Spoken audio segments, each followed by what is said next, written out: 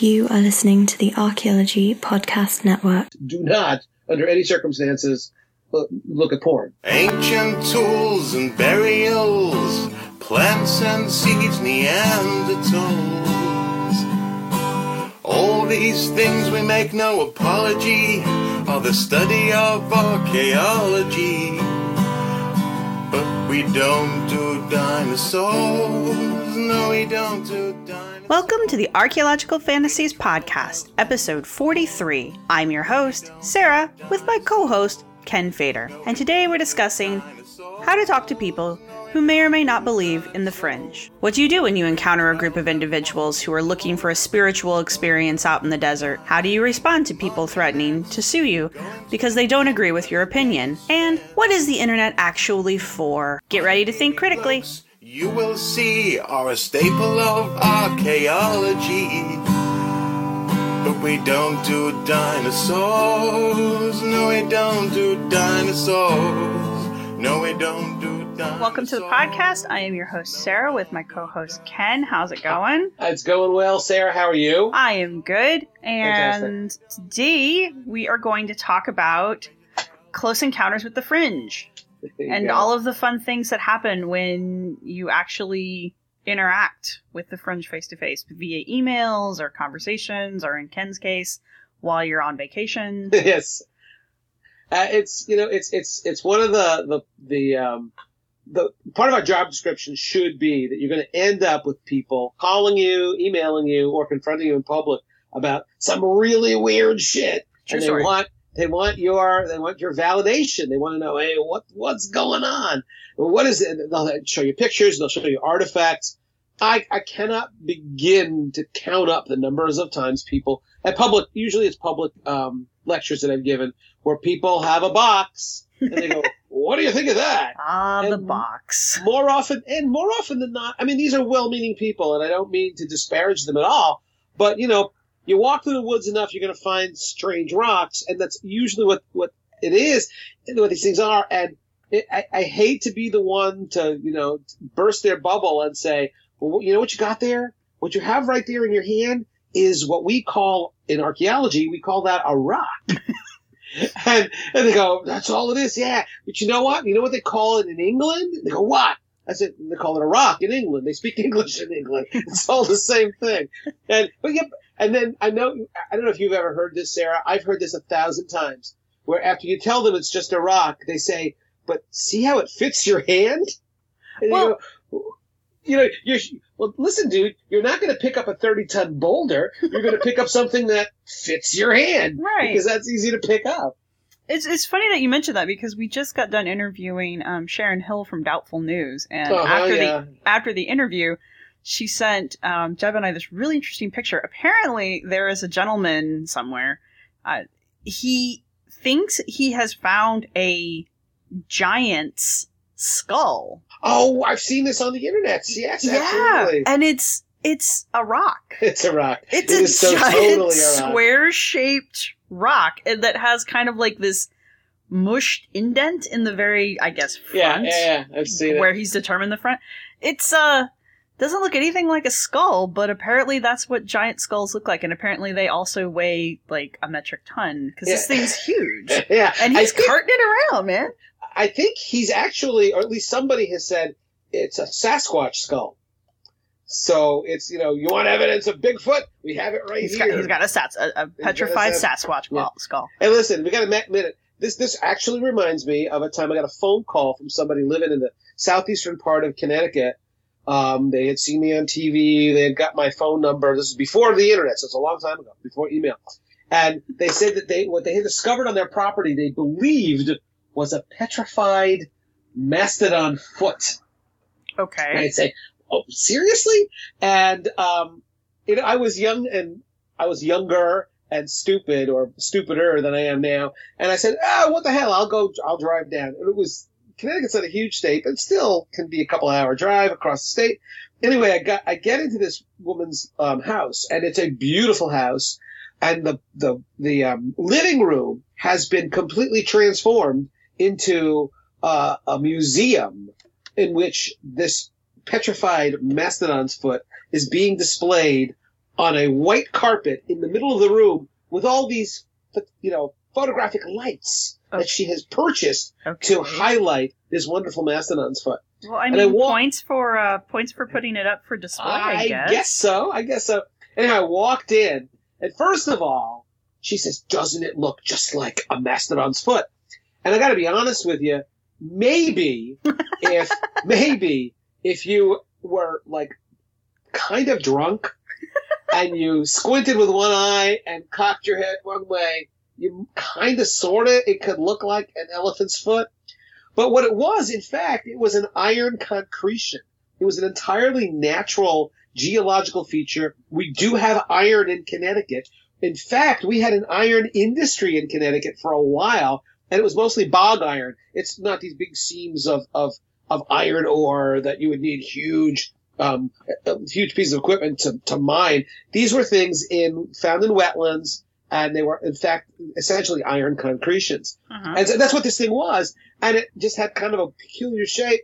But she was extremely nice and extremely disappointed when the expert said, "Well, no, actually, that's an elephant's foot wouldn't petrify anyway. Maybe the bones would fossilize, but the body of the elephant itself in Connecticut is not going to petrify." And I showed that it, in fact, you could see the iron kind of rusting off of the surface of it.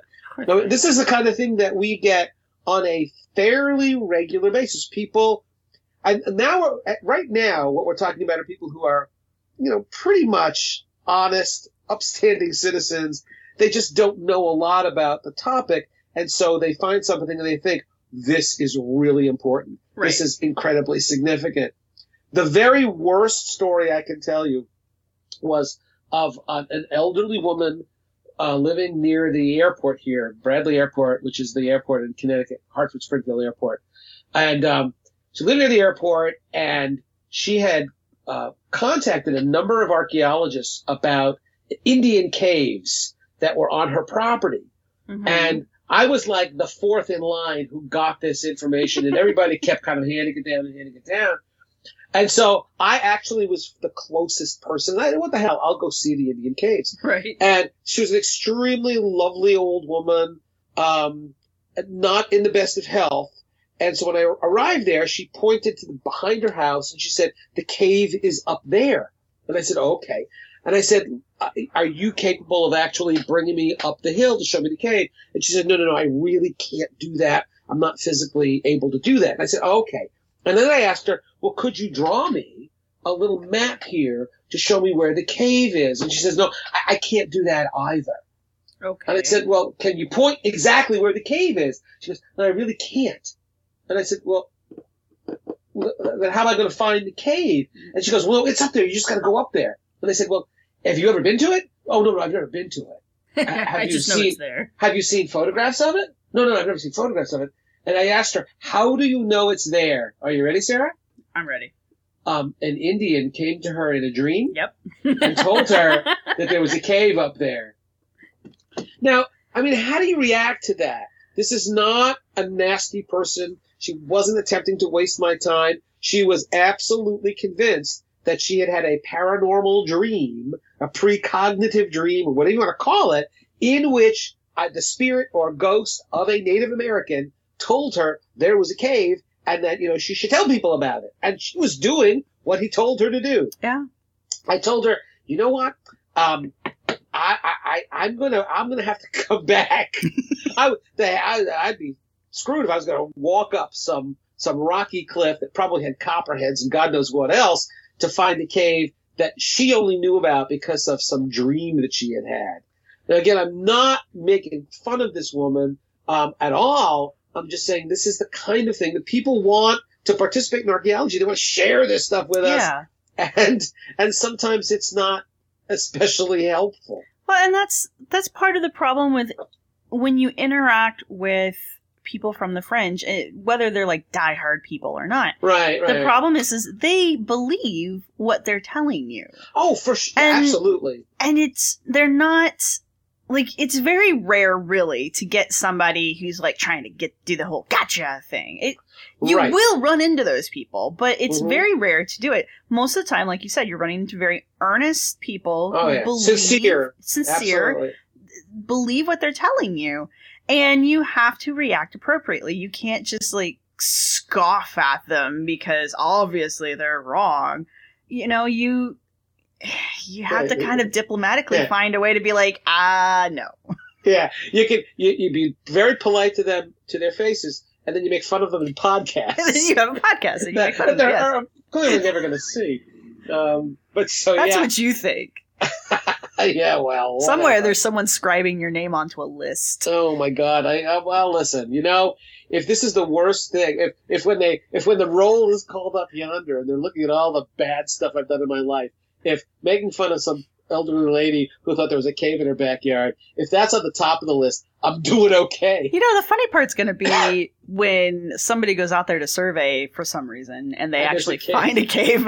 Well, I mean, there are rock shelters all over the place Right. on these hills, and so that's actually an interesting point. That this kind of merely because a prediction is made and it turns out to come to some fruition, turns out to be true, there isn't necessarily a direct correlation between what the person said and the fact that this thing is there. To say that there's a rock shelter or a cave someplace in the hills of Granby, Connecticut, is kind of the equivalent of saying, you know what, tomorrow in Connecticut it will be warm and sunny. Yeah, it's June. You can't miss with a prediction like that. Right. And that's kind of the equivalent. So I'm not gonna. I won't change my worldview if, in fact, they find a rock shelter someplace in Granby, in the general vicinity where this woman suggested there might be one. Well, and that's another problem that you encounter when dealing with people from the fringe is they don't understand. The human mind just doesn't understand statistics very well. I mean, yeah, we Right. created it because like it's math and we created that, but we don't. It's not a natural thing for us to comprehend. Right. And so, yeah, people don't understand when you're in that particular area of Connecticut, you can chuck a rock and you're going to run into something. It's like being in the Midwest. And, Right. you know, if you're along a stream bed in a relatively flat area in the Midwest, you're probably going to find some kind of prehistoric site. Yeah. You know, I think we talked about this a little bit. We talked about on the podcast about psychic archaeology. Right. That the fact that somebody can take a map, a U.S. Geological Survey quadrangle map, and point to a place and say, I feel psychically that you're going to find a site there. Right. If you do, it's not proof of their psychic ability if what they're doing is pointing their finger at a place where a little stream feeds into a big river. It's flat. There's good flint available right nearby. I mean, that's kind of 95% of the time you're going to be correct if you say, I think there's a site there.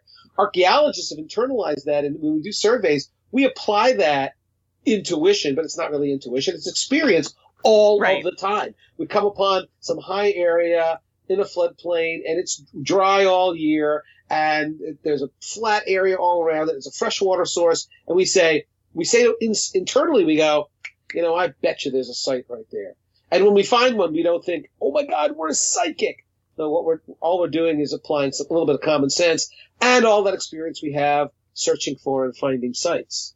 Well, and I also the whole concept of the ecofact. The human brain is kind of programmed to see things, regardless of if it's really there or not. I call it pareidolia, but right, but that's where the whole ecofact and the cool rock thing comes in. I think every museum and every college that has an archaeological program that I've been to or talked to, they all have a box of cool rocks, basically. Right. And they're ecofacts, which are objects that are natural that look to be altered by man, but they're not. They're just rocks, or they're just a piece of wood or things like that. C. Vance Haynes, very well-known geologist who did a lot of work with archaeology, I think he coined the term geofacts for rocks. Yeah. Where somebody picks it up and goes, isn't that a strange shape? Nature produces some pretty strange shaped rocks. And there's that folks who know about the production of stone tools know very specifically what to look for. when examining a rock to see if, in fact, it's the product of some human activity, if somebody was banging that rock and trying to make a tool out of it. Well, another one that I see a lot of, talk about geofacts, are rocks with holes in them. Oh, yeah, especially sure. really nice drilled-looking holes. I have Right. a couple of myself because I just think they're neat-looking, but they're completely natural. But they look like someone has taken the time to bore a hole through this nice, flat, otherwise perfect skipping stone.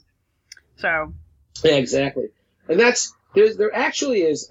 I'm not sure I've mentioned this on a previous podcast, but it sort of is absolutely with our theme today. I gave a lecture at some local historical society. And at the end of the lecture, a gentleman approached me with a large, fat volume filled with photographs. And the lecture I had given was about archaeological frauds. I talked about the Cardiff Giant. And he had this big, fat volume, and he goes, well, these aren't archaeological frauds, are they? And what they were photographs of large boulders. And they were all boulders that he had taken photographs of in southern New England. And he asked, well, he asked me, what do you think they are? And again, based on my knowledge of geology, and I have a little bit of that knowledge, and based on these, pretty dark photographs that he had given me, I said, well, those look to me like they're big glacial erratics. And I started talking about, the development of geology and how folks began recognizing the existence of these very large boulders that seem to have been moved from someplace else. Oftentimes they're not the local rock. The local bedrock is different from the rock, these large boulders, right. And how this was one of the ways in which glaciology, the movement of glacial ice, was figured out based on, you map these things in, you can see where the glaciers went. So I said, I think they're erratics. And the guy's response was really interesting. His response was, well, I don't know anything about geology, but they're not erratics. Right. And here's the deal about that. And I don't mean to be rude, or maybe I do. If you preface any statement with, I don't know anything about the relevant topic, your best bet at that point is to shut the... And I don't mean to be rude, but it's like if you were to ask me about some neurological question because you were having some medical issues, and if I said to you, well, Sarah, I don't know anything about neurology, at that point you should just turn me off. Because that means that you know more than actual doctors, and I should totally just listen to everything you have to say. Because my mind hasn't been polluted by facts. Exactly. We've had this discussion. But it is an extremely strange attitude to have, to preface what the wisdom you're about to impart on me. You preface it by saying, I don't know anything about this topic. I think, well, then, my God, aren't you embarrassed to share your opinion at that point? I wonder if that's not like a humble brag or like trying to tell people like it's so obvious that you don't need this fancy degree to see that these are X, I really, Sarah, I don't know.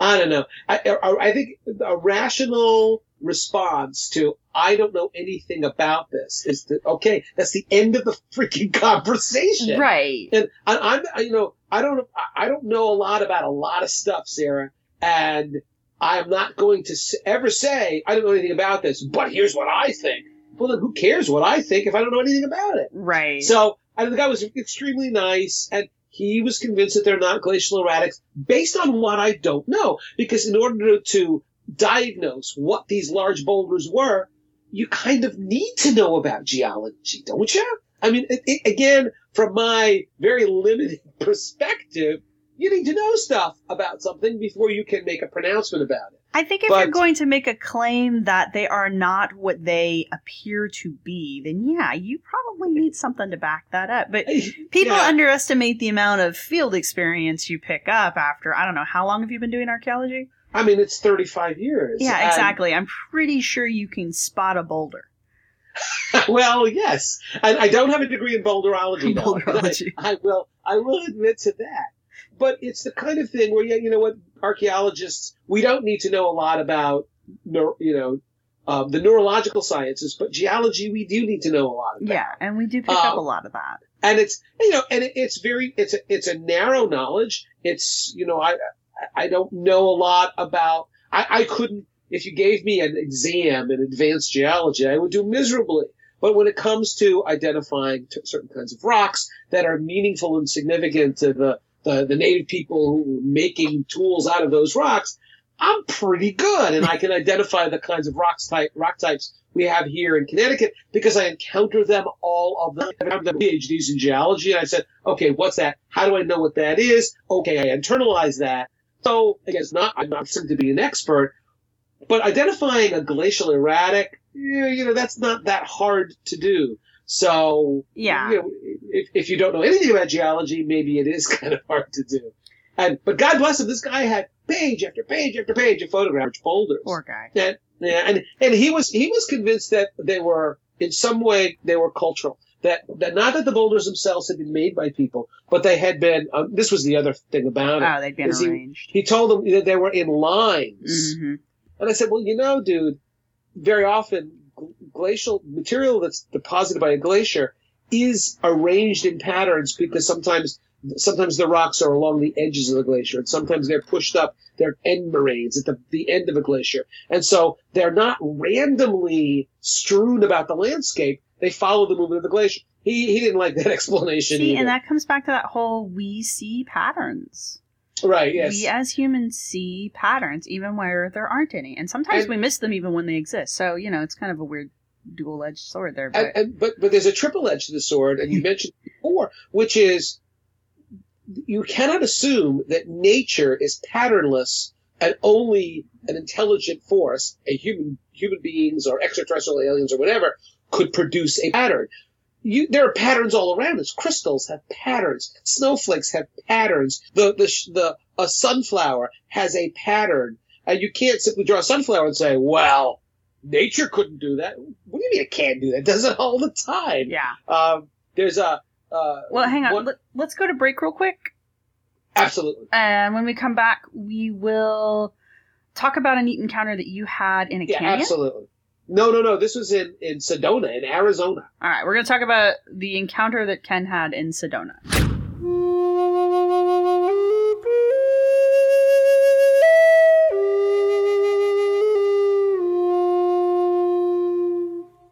Kim Biddulph explores the books set in our prehistoric past on Prehistories, an innovative and creative show. Kim investigates the archaeology and anthropology behind your favorite stories by bringing on guests that are experts in the field and that can speak to the actual story behind the story. Check out the show at www.archaeologypodcastnetwork.com/prehistories. Now let's get back to the show.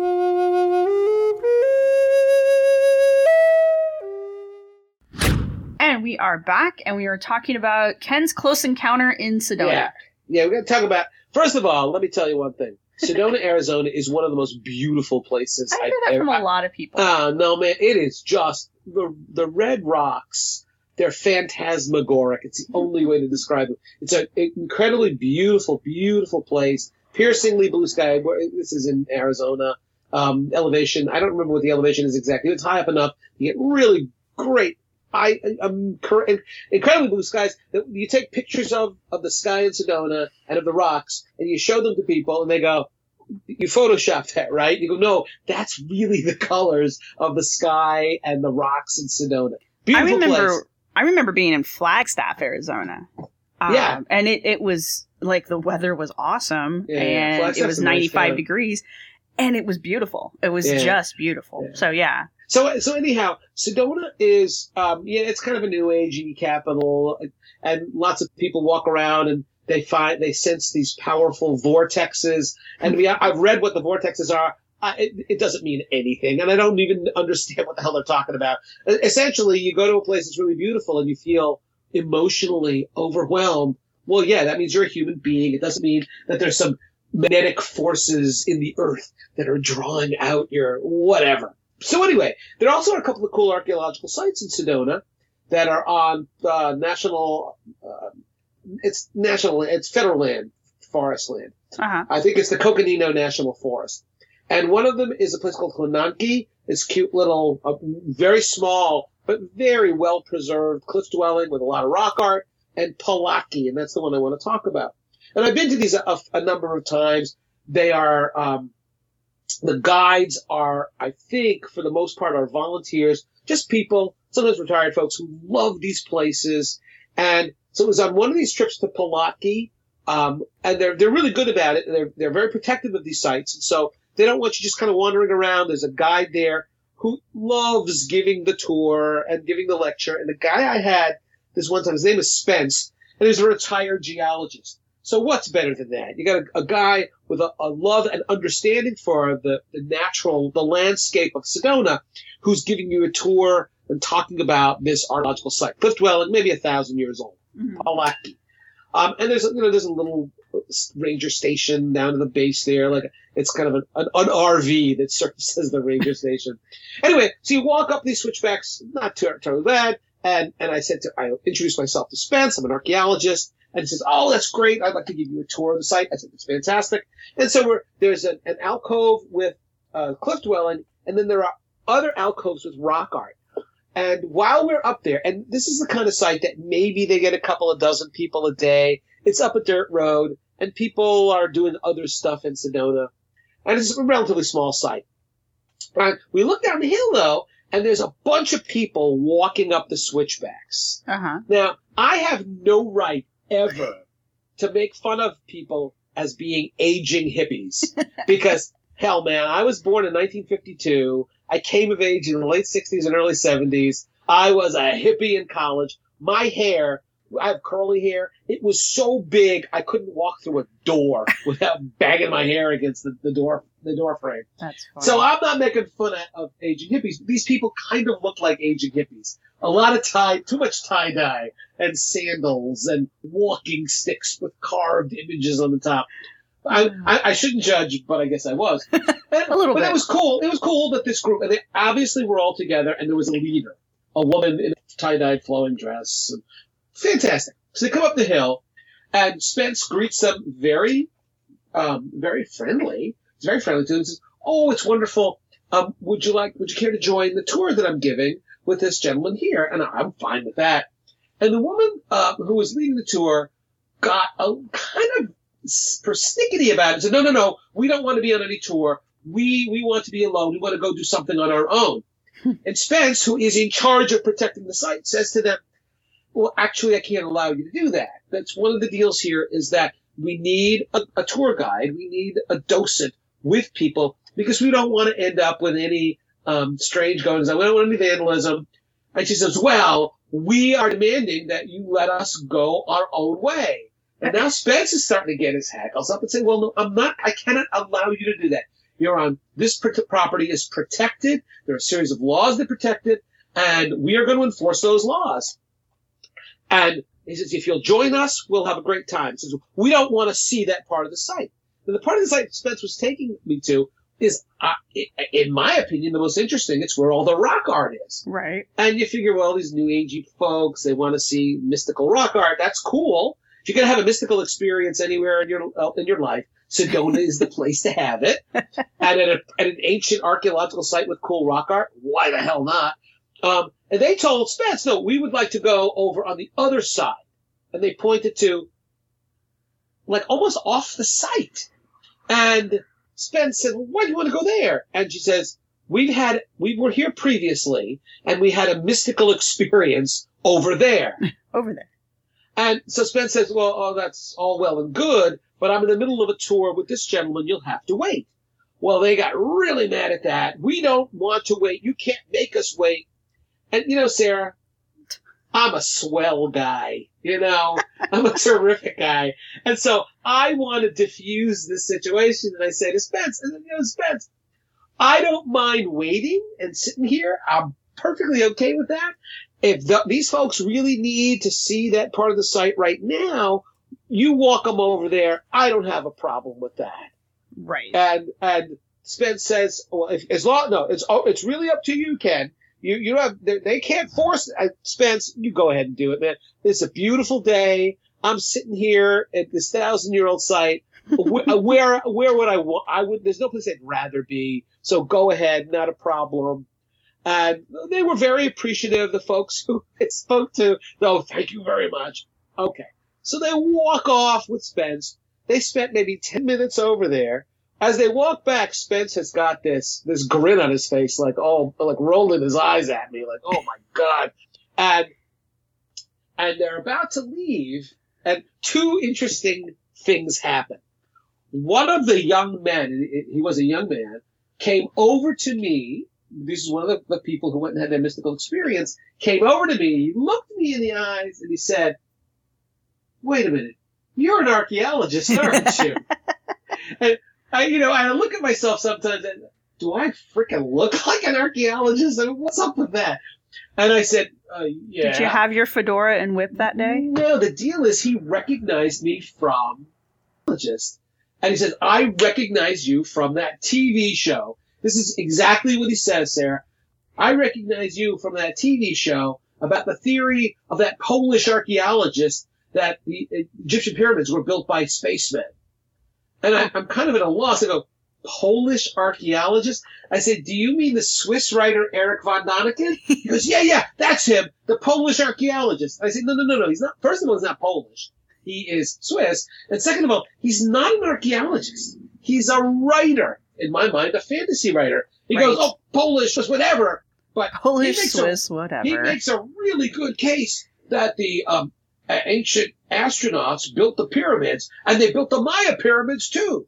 Yeah. And I said, buddy, there really is. And I tried to just give him kind of the standard archaeological explanation for how you determine who built the pyramid, or how you determine who built Stonehenge. And you look at the archaeological record, and you look at the time depth, and you look at change through time, and you look at trial and error. It's the standard kinds of stuff that any archaeologist would try to explain gently to somebody who thought that the pyramids appeared overnight and it must be aliens from outer space. Right. And he said, well, I don't know about that. I think you really have to have an open mind. And I said, having an open mind doesn't mean accepting crap. An open mind is good. You also need to have a skeptical mind and an analytical mind. And then what he said, Sarah, was really interesting. He said, well, like the Maya, for example, they were a simple people in the jungle, yet their number system, they could count really high. Why would they need to do that? And, there's these kind of non sequiturs where you just kind of look south and say, what the hell am I supposed to say to that? But I say, listen, buddy, the fact that the Maya had an interesting and sophisticated number system, all it means is they had an interesting and sophisticated number system. They use these numbers in their calendars. They use them in engineering. These were a sophisticated, civilized people. This was a civilization. And the fact that they had an interesting number system doesn't mean that it was given to them by astronauts. And then he topped it off by saying, yeah, but it was a base 12 system. And I said, no, it wasn't. He goes, yeah, it was. The people who introduced that number system must have had 6 fingers on each hand. And you get it, Sarah? Human beings have 5 fingers on each hand. Extraterrestrials have 6 fingers on each hand. So I explained to him that, in fact, the Mayan number system was based on the number 20, not on 12. And he shook his head, no, I think it's 12. And I said, well, if you think that, you're wrong. It's not a base 12 number system. It's and I started showing him on the hand that, there are dots for 1, there are bars for 5, and 4 of those bars adds up to 20. And he wasn't having any of that, Sarah. And we left, we shook hands. He left, the whole group left. And the last thing he said to me was, well, you just need to have an open mind. And I said, I have an open, but when I determine something is demonstrably false, I can kick that to the curb. I don't have to keep reconsidering. Oh, well, have a good time. And they left. Now, if that was all that had happened, it would have been pretty goddamn entertaining. But there was more. After they left, yes, one more thing. They left, and then Spence came over to me and said, you don't know the funniest part of this. And I said, well, what do you mean? He goes, well, they wanted to go over there. He pointed to an edge of the site. And they had their mystical experience. They all held hands and they chanted. And Spence says, I don't know if they, communicated with the great beyond. But here's the funny part. He goes, we get a lot of New Agers up here, and they're really interested in Native Americans have, unfortunately, and having spoken to Native Americans, it pisses them, many of them it pisses off, that Can't imagine why. That non-natives with a New Age philosophy try to appropriate Indian tradition, ceremonies, and religion. Right. That, again, there's this kind of feeling that, oh, well, you Indians, you really know about stuff. Right. But it's the kind of, it's almost a version of the noble savage. It's this, it's like looking at somebody's religion as something that belongs in a museum. You can study it. I just got on an interesting website. It's like basically Know Your Meme. And apparently this is a newer thing that has a name, and it's called the Magical Indian. Oh, sure. That is the non-anthropological name for it. Right. But and you're right. I've heard this again and again and again, and I've actually read articles in Indian newspapers about Indians just sort of saying, screw you, white people. Yeah. This is our religion. This is not something for you to appropriate. Yeah. It's bad enough you want to buy turquoise necklaces and stuff like that, but to try to steal from us steal our traditions from us and incorporate them into your New Age philosophy is insulting and racist and a bunch of other stuff. But if I wear beads and turquoise and feathers, then that automatically makes me Native American, right? Right. Exactly. But here's the best part. So Spencer's telling me that, this is the kind of stuff I expect. But these people weren't even that smart. It says the part of the site that they went to where they had their mystical native experience, he said technically is beyond the margins of the site. Now, where they went, there actually is a stone foundation. But it's not a stone foundation built by Native Americans 1,000 years ago. It's a stone foundation built in like the 1930s by a white settler. So they're looking for this New Age connection with the Native Americans, ignoring the actual Native American site and going to a settler foundation built in the 1930s. And then Spence said, and it's even better. The settler of that spot was kind of a dirtbag. And what he did was, because there wasn't a sufficient flow from the spring above the site, bringing water to his house, he used dynamite to blow up and destroy the best part of the petroglyph panel that was there. So that's destroyed and gone. And instead of producing more water, he actually blocked up the spring completely, and he had to abandon the site. Because if you accept the kind of New Age philosophy, if you want to commune with the spirits and the vortexes and the ancient ones or whatever, he goes, that place where those New Agers went was the last place in Sedona where you should do that, because it had nothing to do with any of that New Age philosophy. And I thought, God, I wish I could have gone back and found those people and said, you know what your open minds have done is you've gone to the wrong place. You've gone to a place that should not be celebrated, where there is nothing mystical about it, because some dirtbag in the 1930s blew the hell up. Right. And it was kind of typical of the confrontations you have with folks who, they're not nasty, they're not bad, they're not evil, and they're not stupid. They just don't know about what they know about archaeology. They've learned from watching cable TV or reading a website. And the problem is, listen, folks, that museums and universities have gone through a process of filtering out the crap. And so more often than not, if you go to a website that's run by a university, that's run by an archaeology department, or by an anthropology department, or by a museum, those are places in which the rules of evidence apply, and they don't simply expound upon nonsense. I think a few years ago, I was on some show talking about Egyptian pyramids. Not because I'm a pyramid expert, but just talking about, this is how archaeologists figure this stuff out. Right. And this is what we have figured out. Now, in a show that's an hour long, Sarah, I should get like 59 minutes, but usually it's like 3, you never get enough time to talk, Kevin. That is the problem. I always describe myself on those shows as being a beacon of sanity in a sea of madness. Yeah. Which, if you know me, is a pretty sad state of affairs if I'm the beacon of sanity. Yeah. But anyway, I got an email from a gentleman, nice guy, smart guy, who said, Fader, you think you know stuff, but you can't explain this. There's no way the Egyptians could build those pyramids by themselves. And I don't know if it was astronauts or Atlantis, and the thing is, he was right in this sense. In that show, I had 3 minutes or maybe 4 minutes to describe how we know what we know about Egyptian pyramid building. It wasn't nearly enough time. Now, when you've got 57 minutes or however many with commercials of people saying, no, it's impossible, you can get lost in a show like that.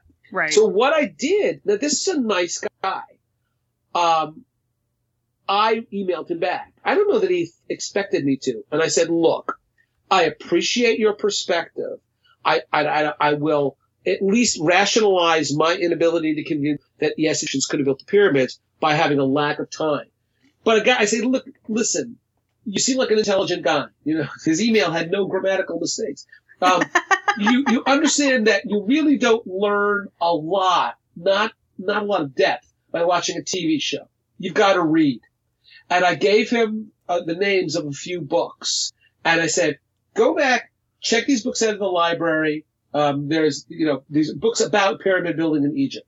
And read what Egyptologists have said, what engineers have said, what architects have said. And if you're unconvinced by that argument, all right, then let's talk. Right. And this guy actually did what I suggested that he do. Oh, nice. He wrote me back, Sarah, and he said, Ken, I apologize. I had no idea that you guys really had a lot of these mysteries were, for the most part, solved. And I said, yeah, that's the deal is you don't get too many documentaries in which you talk to architects, engineers, and Egyptologists and archaeologists, but you get a lot of documentaries, talking to people who are, blowing wind out of their asses, who don't really know any of that stuff, who haven't done the research and haven't done the reading. They look at a pyramid and they go, wow, there's no way Egyptians could have built that. And so they come up with some extraordinary fringe explanation that involves, levitation or tractor beams or UFOs or whatever. Right. It's them applying their own, and I hate to use the word ignorance, but that's what it is. It's them applying their own ignorance, like, I can't figure out how this was done, therefore whatever. Yeah. But let's go to a break real quick, and when we come back, we will continue discussing this.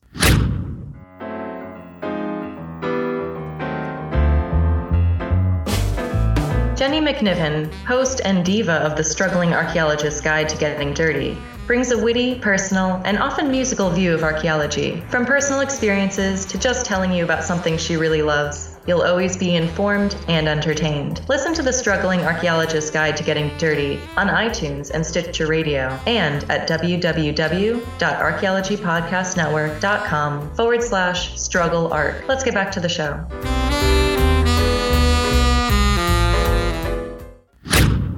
And we are back, and we are still talking about how to handle the fringe when you encounter it. I have had my own experience that was kind of eye-opening to me. About a year ago, I started reviewing the America Unearthed episodes on my blog. Right, that's Scott Walter's show, which I bring up frequently, so go read it. But I break it down really, really well. They're very long blog posts, and I try to kind of examine all of the claims that the show puts out there. And I also examine all of the people that the show puts forward as experts. Sure. And so that leads to a lot of Googling and finding things out about people that that the show didn't necessarily want you to know about these people. And so the very first show was Mayans in Georgia.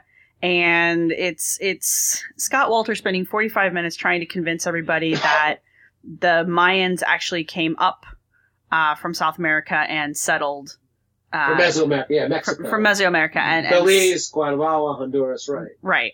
And also like something about the clay that is used to make Mayan blue, which is a very very striking blue pigment, and I guess it was used in a lot of ritual ceremonies.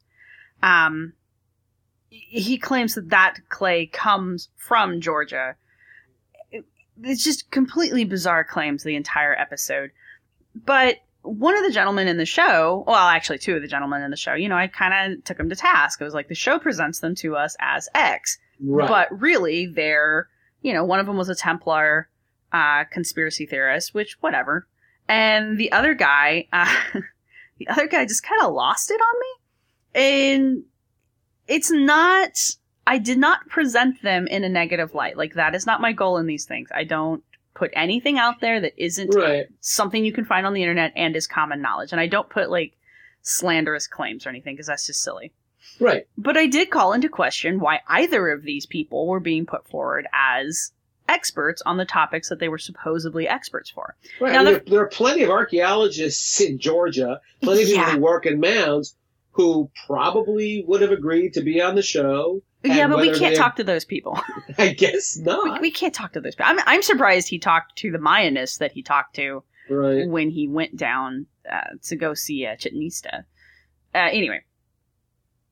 So one of the guys emailed me, and he was very polite about it, and he was like, hey, I don't appreciate the way that the show represented me. There was a lot of an interview that we did, a huge long interview. They only used 5 minutes of that interview. I don't feel like I was represented properly. And I'm like, oh yeah, that's okay.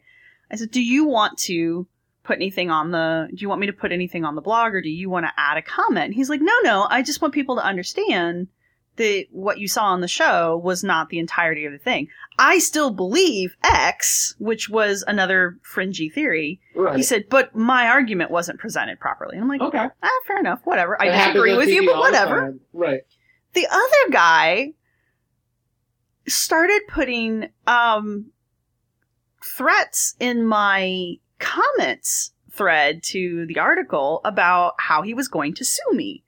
And he was going to sue me so hard that I was going to be living out of my car. Which is most field archaeologists live out of their cars anyway. And that was my joke. I said, well, joke's on you. I already live out of my car because I'm, when I'm not living in my car, I live in a hotel room. So I'm not really sure how much farther down you can sue me. But yeah, he was really, really irate with what I had said about him in my blog post. And his problem was he kept trying to say he was going to sue me for professional slander. Now, this guy is an architect, which is different than an archaeologist. But wait a minute, Sarah, the first 4 letters are the same, though. Right? And that's like, I'm like, is he confused about what he does for a living? And he starts making all of these really, and I love my readers because they really just started taking him to task on some of these claims, but he started making these claims about how, apparently in this particular area in Georgia, there's these stone structures, and they really are there. It really is an archaeological site that really does exist in Georgia, and it's been excavated and studied. I mean, you can go and find it, and you can go look at it, unlike the Walter claim that he got thrown out of there, which he wasn't. This guy was convinced that these were actually the ruins of Mayan architecture, and that he was going to be able to restore them to make them look like actual Mayan architecture. And I'm like, of course. He's like, well, that's what archaeologists do.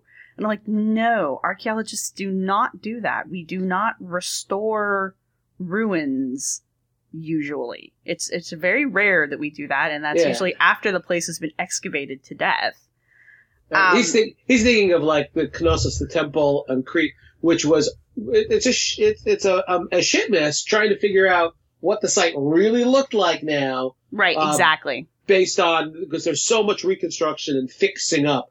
Archaeologists, at least today, modern archaeologists, fixing things up based on what you expect or what you think that it should have looked like is a bad thing to do. Yeah, we don't do that. But he was making the claim that most of the Mayan compounds were reconstructed after they were discovered. And it's like, not to my knowledge, but, I'm not a Mayanist, so. But it was very interesting to me, and it was the first time I've ever been threatened to be sued. So I actually had to call a couple of my lawyer friends and be like, I'm pretty sure he doesn't have a leg to stand on, and he doesn't. I mean, everything I was using was well within the fair use, and nothing was slanderous and all that. I did nothing wrong. But this guy kept threatening to sue me for over, I think it was a month-long process that he just kept sending, and they were comments. He was sending me comments on my blog that he was going to sue me, and I'm just like, what do you want from me? I said, you can't sue me, but you're obviously upset. What can I do to make you stop being this angry? Well, he just wanted to make your life miserable. That's all. He did, and he wanted me to change a huge section of the blog. And I'm like, no, I'm not doing that because what you want me to say is wrong. Right. I said, I will change your credentials because that was one of his complaints, that I was slandering his credentials. And I'm like, I said you were an architect. I don't know what you want. And then he wanted me to make this big deal out of the fact that he is a specific Native American tribe, and therefore, since he was a Native American from Georgia, that somehow gave him authority to say that this site was a Mayan site. And I'm like, I'm glad that you're a Native American, but right, that's just pure craziness. That's really unpleasant. It's never come to that with me. People call me all kinds of names, but nobody's ever, knock on wood, nobody's ever threatened to sue me. Well, the trick is to just make sure that you don't do anything that they can really sue you for. Like with the bullshit show, we've talked about that a few times, how, they couldn't come out and say, this dude is a liar. But you could say he's full of shit. But you could say he's full of shit. That's just your opinion. Exactly. Right? I'm just asking questions, but I think that's scary. But the worst that's ever happened to me, to get back to my buddy, the correspondent who wrote about Egyptian pyramids and had a really nice back and forth with him. I've had this conversation with other archaeologists. What do you do when somebody writes you an email because they have some new discovery or they're mad at something that you said in a book or on the internet or on a TV show? And I try always to respond to people. But I have a rule. And the rule is if I open an email and in the subject line it says either asshole or full of shit, I just don't respond. That's, putting that in your subject line is not an invitation to a dialogue. It's like walking by a crazy person in Manhattan and they're like, fuck you! That you don't sit down and say, well, what exactly is your problem, sir? You just keep on walking. You just keep walking. You just keep walking. But one of my favorites was I got an email, a pretty long email from somebody, who he didn't call me anything in the subject line, but in the body of the email, it was I was full of shit. I was part of a conspiracy to keep things quiet about the archaeological past. Yes, that great conspiracy. And I said, well, you don't, and he said, you don't know what you're talking about, and you just like to make fun of people. And I am a little bit snarky at times, but I figure people can handle it. You can be snarky back at me. It's fine. Anyway, so I read the whole email. At the very end of it, he says, let's see if you're brave enough to respond to me. And then there's a PS, and the PS was, by the way, please don't bother responding to this email address because it's my mom's. I love that. I have this impression, this vision of some 14-year-old kid sneaking on his mom's laptop, writing this horrible, horrible stuff to a professor, cursing him out and just like, oh my God. And my initial reaction is, if it's a 14-year-old kid and he's taken the time to go online and write me these horrible things about me hiding the truth, there's something wrong with that kid. If you're 14 years old, you should be downloading pornography. You shouldn't be harassing me. Now, I'm not suggesting that every 14-year-old go and download pornography, but that's what normal 14-year-olds do. They don't call archaeologists assholes and don't say they're full of shit. Find something better to do with the internet. That's what the internet was made for. I just like that he challenges you to respond and then is like, but don't respond to this email because it's my mom's. It's like, well, how am I supposed to respond now? I think I should have probably written his mother. Well, I would have done that. Your son is emailing and cursing at adults. Whatever. I basically what I did with his email, which is what I do with some of the more extreme ones I get, I screen capture them, and then I put them in a PowerPoint. I show my classes, and they go, "This is the kind of crap I get." And what's funny is some of the kids in my college classes are kind of stunned Although I guess with the internet, that is one of the things that's absolutely true about the internet. And everybody knows this, is that when you're not confronting somebody face to face, everybody becomes really brave and really mouthy and will say all kinds of shit that they wouldn't dare say to your face. They become bulletproof. You know, they and think it's just they're kind of bulletproof. like, you know, what the fuck is the only reaction I have for that? You know, if you're really mad at me, okay, confront me. That's the thing. The thing that pisses me off more than anything are the people who write me terrible emails and they don't sign them. They don't give a name. I can't write back to Bob. It's always, you know, I have an email address I can respond to, but why bother? You know, if you want to remain anonymous, you want that safety of not actually getting a response from me and I know who you are. That's the real bullshit. Call me out if you want, but, you know, let's have a conversation. I think one of my favorite ones was I moderate the comments on my blog, so, you know, take that how you want to. But it was really entertaining to me because I got this comment, and the way that the blog, the way that WordPress shows these things to you is they show you the comment header, and then once you've clicked on it, then you see who it was sent by. And this is important because the comment header was something like, I strongly, and it was very well worded. It's like, I strongly disagree with your opinions on this. And I'm like, oh, okay. That's fine. So I click on it, and the person who sent it was, fuck you, you're stupid. And I was just well, that's a way to do it, I suppose. So that one didn't get approved. But it's a thoughtful comment, don't you think? It was, and there was there was like nothing in the body. That was it. This person had taken the time and effort to conceive of a way to send a comment so that I would have to click on it to open it before I would see the insult. And I was just like, I don't want, that was funny and I appreciate the effort, but I still deleted it. It was just bizarre to me. I'm like, thanks, WordPress. Yeah. Well, that's the thing, Sarah.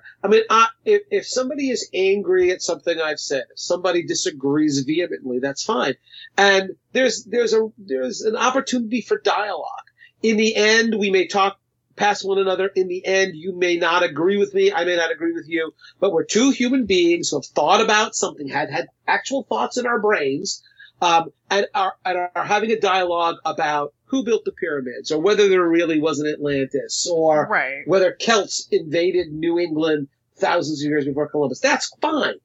But if your sole purpose in contacting me is to call me something to vent, why are you bothered? Why are you wasting your precious time on this planet to do that? Because what do you achieve? And they never, the really angry ones where they just write down, every swear word in the book, or they, visit physical harm upon you. Yes. You're just, even if you respond back to them, they don't write back. They just want to, verbally vomit into an email and send it to you, and then never want to have anything to do with you again. I'm just like, what is that? Just write the email and delete it, if that's all you need to do. Or you get the people who, have to have the last word. And those people are the most aggravating because the longest coherent email or comment thread, I think, caps out around 10 to 20 comments, something like that. So after that, everything else is just BS. So if you see a comment thread that goes beyond 10 comments, I usually don't even read it. Even if I'm part of it, I don't even read them anymore. And it's because you get these people who have to have the last word, and it doesn't matter what you've said. You could even be like, okay, fine, I agree with you. You're right. And they will still email back to be like, yeah, that's right, I'm right. And I'm just like, okay. So you can't even win for losing with these people. Yeah. But it is not about, for some folks, it's not about having a dialogue. It's not about it's not even about them wanting to school me in the mistakes they think I'm making. They just want to vent. Yeah. They just want to give me the finger. Well, why? Why is it that important to you that you've taken time out of your life and use your little internet to be able to just say? And listen, I use curse words. I don't know if you've noticed that. Do you swear? Telling me to go fuck myself doesn't mean I'm not going to swoon on the couch, guy. So that's not helpful. That doesn't tell me, well, what is it about what I've said that you disagree with so vehemently that you have to drop an F-bomb on me? What is it? And more often than not, you're right. You don't get. I just don't respond to that because it's pointless and it's a waste of my time. I got better stuff to do. Right. You know? If you want to have a comment with me, and I have a lot of people that do email us for the podcast and me for the blog, and they legitimately have questions, or they're like, hey, I don't think you're right because of this, or you should go look at, even the angriest that I usually get is, well, you're wrong and this is why, go look at this link. And you go look at the link and it's something else pseudoscientific. Right. But right, sure. You can tell they're angry. It's in caps and punctuated badly. I will still read those. I still read those. And I will still try to, depending on what it is, I will still be like, hey, this is why I think this, and this is the evidence we have to back that up, and blah, blah, blah. That's a conversation. That's you. And if you reply back to that, that's fine. We can have a conversation up to a point about this. But when you just you're just roar into an email, I'm just going to delete it. Right. It doesn't serve any purpose. And by the way, I've seen some of the emails that have come to us about the blog. And there's some really nice stuff nice things that people have said about, they're so happy. And I don't want to, I'm tooting our own horn here, but it's really nice. Our own horn. But it really is nice when we get emails from people saying, wow, I lucked onto this podcast and it's great. I've always been interested in archaeology, and some people write about their favorite episodes. Sarah, I actually got an email. I guess through Chris Webster, about some guy who was our producer. Yeah, right. This was about the show that we did about the project that my lighthouse project, this historic site up in northwestern Connecticut, founded by a Native American man and a white woman and their children, and the descendants, 250 years later, the descendants are rediscovering their heritage and the small role that I've played in helping them along. And this guy emailed us saying, I listened to your podcast. I love it. This guy in New York. I was listening on the subway, and it was all I could do to not cry because it was just so beautiful. It's such a great story. That's the kind of stuff. Oh my God. That's why we do this. We're not doing this to get people mad at us or to burst people's bubbles or to tell them that there's no Santa Claus or Easter Bunny. It's like, we really love this stuff and we feel passionate about it. It does piss us off when people completely misrepresent what we really do know. Right. And then when conversations start veering towards the races, well, they couldn't have built those, they're just Africans, then we get really pissed off.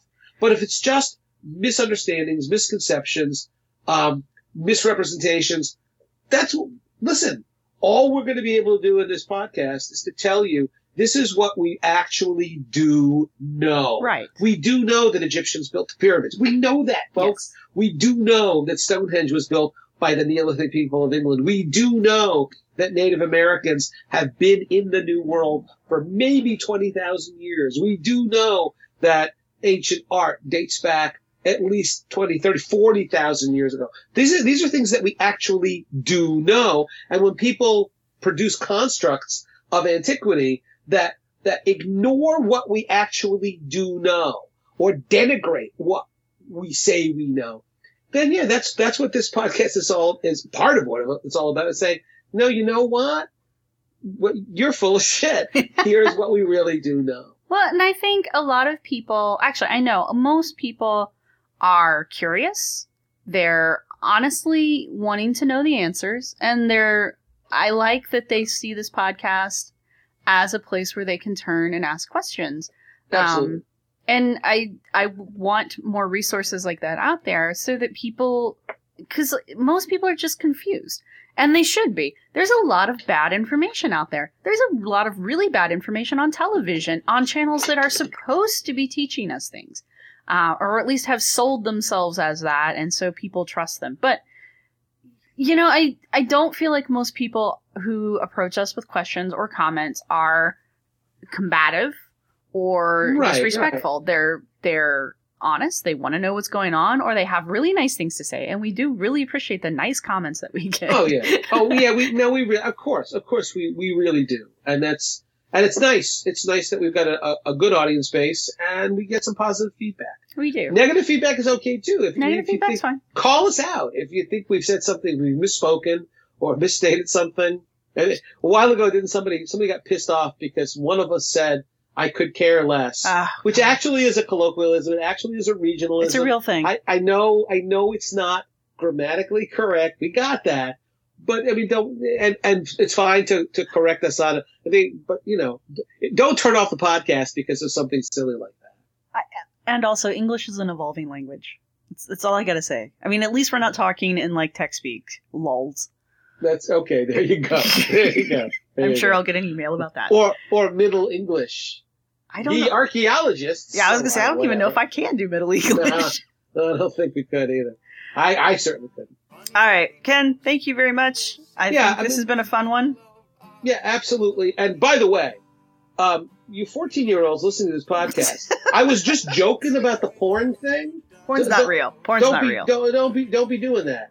The internet's only for cat videos. I know you're going to be doing that, but I, as an adult, have to formally tell you, do not, under any circumstances, look at porn. As one will call. No, we don't do dinosaurs. Thanks for listening. We hope you've enjoyed it. Our music was provided by Archaeosuit Productions. If you like what you've heard, please subscribe and rate us on iTunes or Stitcher and share us wherever you use social media. You can contact us with your questions, comments, or angry email at archyfantasies@gmail.com. You can follow the podcast at www.archaeologypodcastnetwork.com/archyfantasies. You can follow the blog at www.archyfantasies.com and get updates on Tumblr and Twitter at archyfantasies. You can also look for us on Facebook. If you're looking for the show notes for this episode, go to the podcast website at www.archaeologypodcastnetwork.com/archyfantasies. Thanks again for listening. No, we don't do dinosaurs. No, we don't do dinosaurs. We don't do dinosaurs. This show is produced by Chris Webster and Tristan Boyle, and was edited by Chris Webster. This has been a presentation of the Archaeology Podcast Network. Visit us on the web for show notes and other podcasts at www.archaeologypodcastnetwork.com. Contact us at chris@archaeologypodcastnetwork.com.